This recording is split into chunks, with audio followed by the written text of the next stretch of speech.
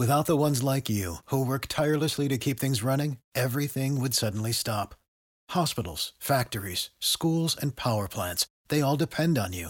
No matter the weather, emergency, or time of day, you're the ones who get it done. At Grainger, we're here for you with professional-grade industrial supplies. Count on real-time product availability and fast delivery. Call, clickgrainger.com, or just stop by. Grainger, for the ones who get it done. Talk show. I got me a date with some of the motocrossers up around the way. Your source for weekly updates on what's happening in the world of motorcycle racing. You know how fast you're going? Industry news, trends, the people involved. I'm Ricky Carmichael. This is Kevin Schwantz. This is Josh Stevens. This is Kelly Smith.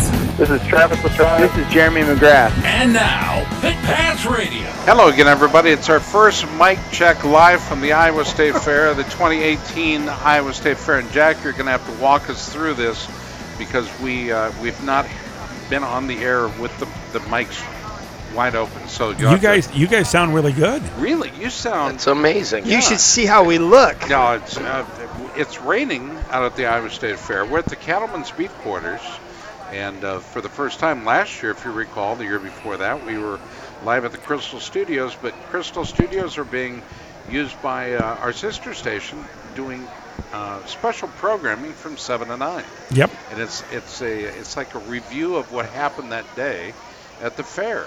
And obviously, what we do does not need to be reviewed because we are the review.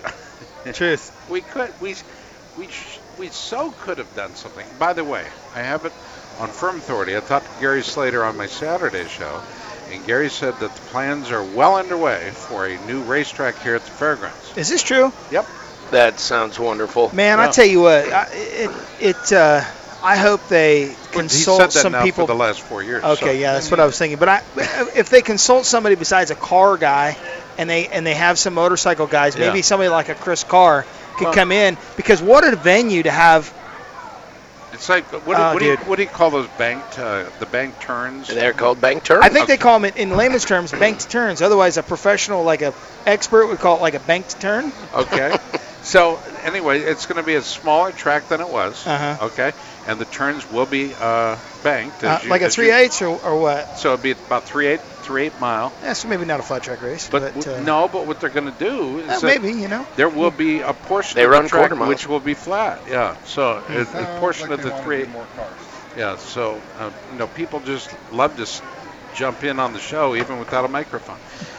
So due up on the program, we're very, very pleased to have you join us live in the Cattlemen's Beef Quarters.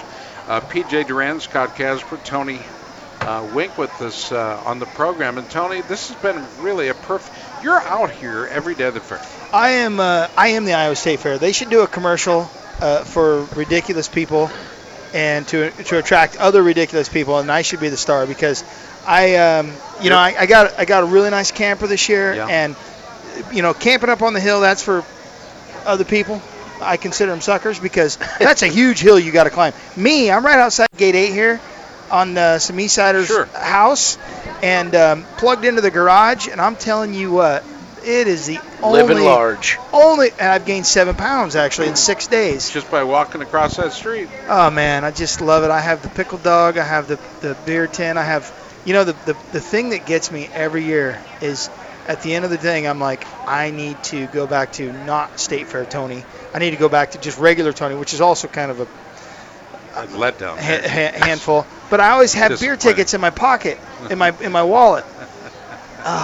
So it is my goal to spend all my beer tickets. Because what you do is you overbuy. And then it's motivation to use all of them. I'm not going to leave anything on the table. All right, so this is our State Fair special, guys. And when we talk about the State Fair, we often think about flat track. You bet. All right. And there's some good racing over the years out here. There's been some great racing lately as well. What American Flat Track has done is it's almost like a shot of adrenaline. Okay. Absolutely. And I've just let me read this, Tony. 7 titles, 78 wins, most ever podiums, most ever podium finishes. He's a Grand Slammer. He won at least 9 races in each discipline. Our next guest went road racing in the prime of his career on dirt. imagine how many wins, how many titles between Parker and Carr. I mean, if they hadn't raced together, I know. I mean, it'd have been just. But they love each other. They have an appreciation for each other. Let's go to Chris Carr. He's our first guest on the show. Chris, it's always good to talk to you, brother. Thank you so much for taking the time. There's just one thing. I don't know that I really love Scott Parker. I was just gonna say that. I'm not so sure, but I'll let him make that announcement. No, he's a good guy. I didn't hear it. I chose we not made to each other race a lot harder around the racetrack through the years. I'm gonna make some slight adjustments here. Jack, please turn him up, and we'll turn our mics down. Okay. All right. There you go. Thank you, Chris. How are you? I'm doing great, thank you. Busy in my new, well, it's not new anymore. Been here a little over almost 2 seasons now as the Chief Competition Officer at American Flat Track, and it's been a pretty steep learning curve. You know, it's the first real job I've ever had, and it's been a challenge, but it's been a lot of fun too to see to be a part of the rebirth of American Flat Track. And that's what it is. It's a rebirth, and we were talking about that earlier, me and a couple other guys, in what you guys have been able to accomplish in a few short years. Flat Track is not just back. It seems like it's regaining its popularity and momentum. I was talking to Dale Jones today, Chris, and we have a Davenport event coming up. It's 30-year anniversary this year, and it's an event I took over last year, and we were talking about just flat track in general and the health of it, and I know in pockets it's flat, and in other regions it's really good, but I mean, you guys actually turned people away this year. Too many fans. I've never even heard of that at a flat track event. Is that true?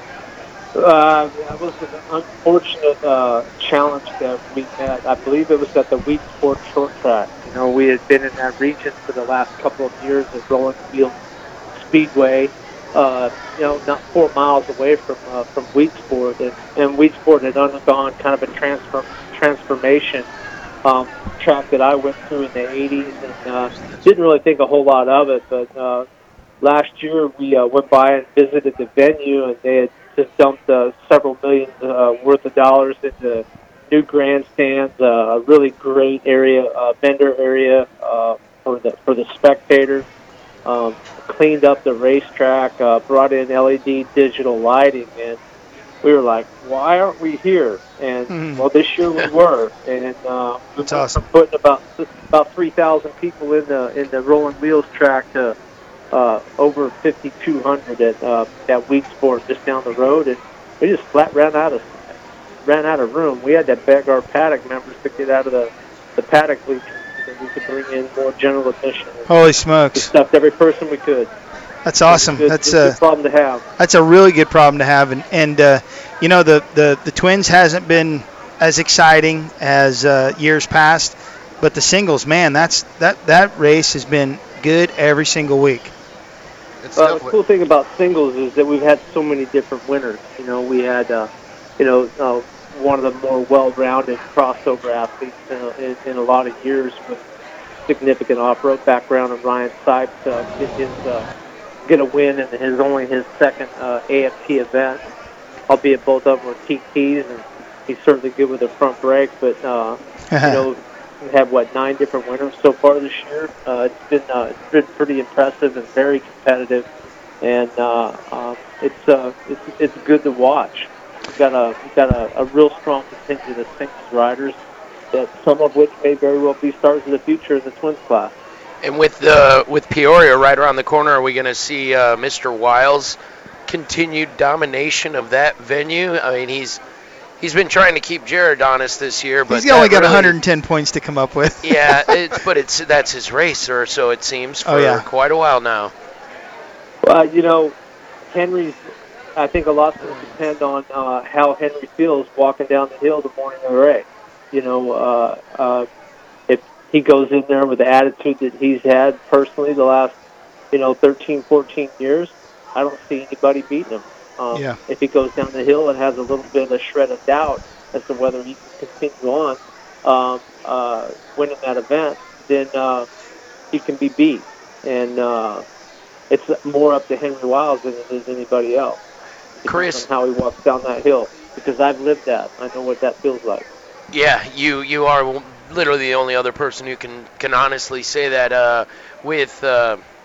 With Peoria coming last year, it was a somewhat different track because of the way that the racing was set up. Is it going to be similar? Are we going to recognize last year's track to this track? Or, we certainly interviewed plenty of racers after the fact, and they said, yeah, I could go with a little more jump. They said that was what we also they wanted saw to see. Half the bikes falling apart. Yeah, we did see half the bikes dropping parts. We were there watching live. Right.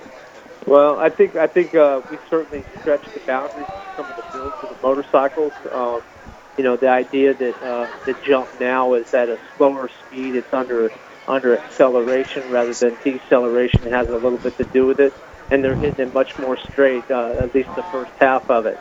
And then the second half of it, is more of a bit of a roller. It's a timing section, and the idea of jumping 325-pound twin-cylinder motorcycles with an apex in the midair, we felt it was important for AFT that a guy could go out and race the same motorcycle at the Peoria TT as he would the Springfield Mile down the road, and we believe we accomplished that with the changes in the Peoria TT, and it didn't seem to turn anybody away last year, as it was one of their best crowds in the last 10 years. Maybe we need Pastrana to show up and show him how to do it. Yeah.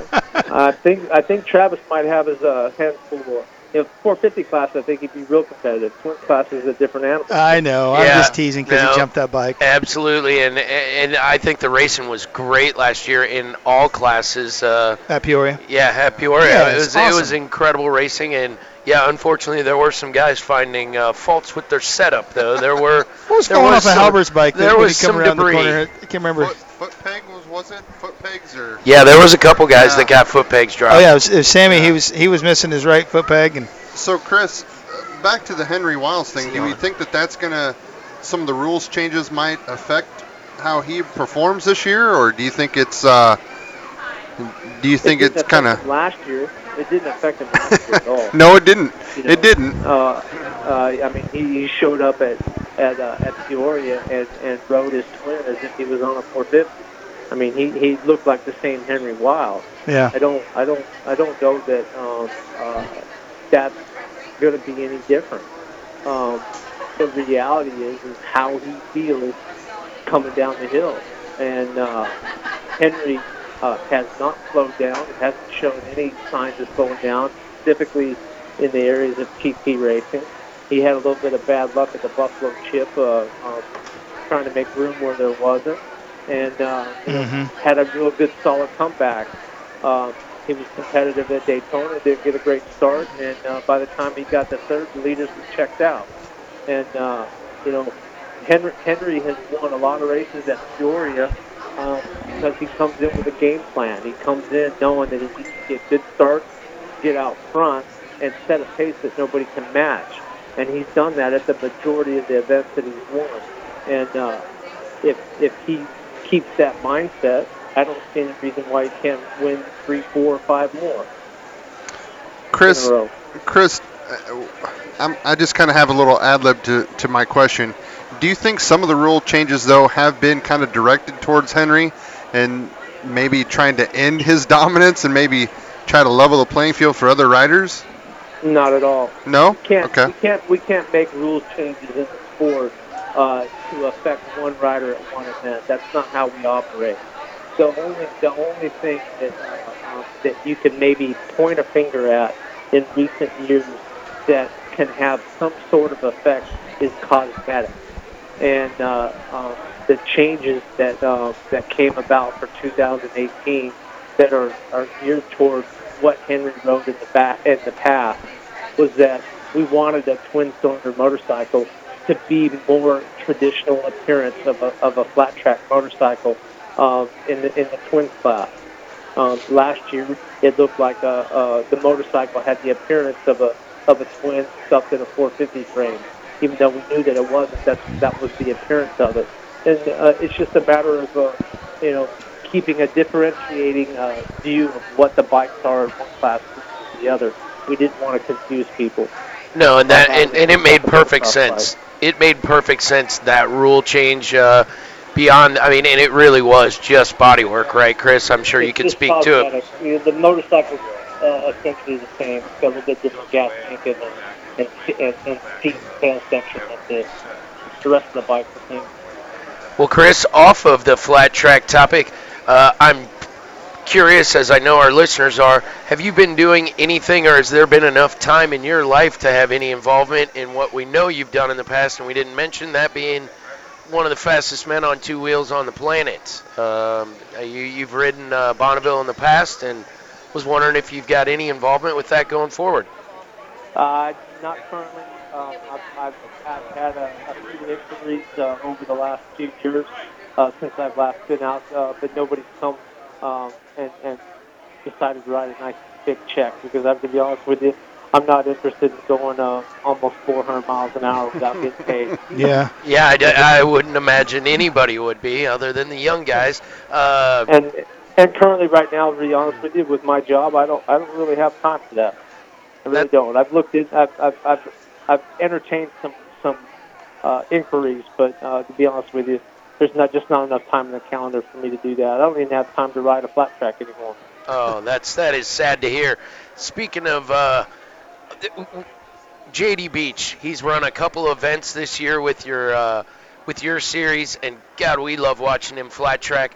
Is there a lot of, I mean, does that do anything for the series in your mind to have racers crossing over from any other disciplines? I mean, not just road racing. Well, Sipes, I think, was huge for flat track. Yeah. I don't know if, and maybe I'm biased because I'm a Sipes fan, but I think it was awesome. Well, I look at it this way. You know, J.D. Beach is one of those riders that grew up flat tracking and got the road racing bug at the age of 16, and had some opportunities presented to him, and he's been able to go out and make a living road racing motorcycles here, specifically in the United States. I don't know what his road racing trajectory is from this point on, but he's at the age right now where he's certainly capable of coming back, as he has proven, and being competitive in the American flat track environment. And we would encourage that. There's been a dynamic shift in racing in the last few years. The investments in road racing in America aren't what they were, and the investments that have been made recently in flat track have increased significantly. I think it's great for the sport of flat track that a kid like J.D. Beach has an option. He can come back and make a living flat track, and I think he would slot right in and be a top 10 guy, potentially top 5 week in and week out, if he chose to do so. And I think now is a time that is more right for him to have that option, realistically. Yeah, and he's not the only one. Danny Aslick bears mention as well. He's come out and raced a few, too. Yes, they have. Our guest has been Chris Carr. You're listening to Pit Pass Radio live from the Iowa State Fair at the Cattleman's Beef Quarters. Chris Carr, you're my hero. You will always be my hero, and I really appreciate you being our regular guest over the years. You're the man, dude. I appreciate you guys having me once again, and enjoy the fair, folks. Oh, yeah. Thanks, That's my favorite place to be. All right, we're going to take a break. When we come back, there'll be more Pit Pass. Stay tuned. Sports stars. They're like superheroes. But they're actually real. Which is why we've made a podcast about them. You see, they've all got a story. But too many of these stories were cut short. Kobe Bryant, Payne Stewart, Flojo, Phil Hughes, Justin Fashanu. We're writing episodes about all of them. And sadly, many more. Death of a Sports Star, a new series from Crowd Network.